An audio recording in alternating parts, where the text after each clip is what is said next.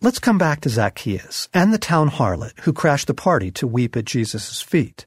They were, both of them, very keenly aware of their failures. They knew they had fallen way short of God's goodness. And not only did they know it, but so did everyone else.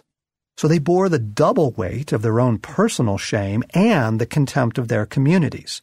And yet, when they encountered Jesus, a man whose goodness shone like the sun, they ran toward him. How could it be? They knew he was merciful. They knew they would find forgiveness. As will you. God's promise to us is total forgiveness if we will come to him and ask for it. If we confess our sins, he is faithful and just and will forgive us our sins and purify us from all unrighteousness. 1 John 1:9.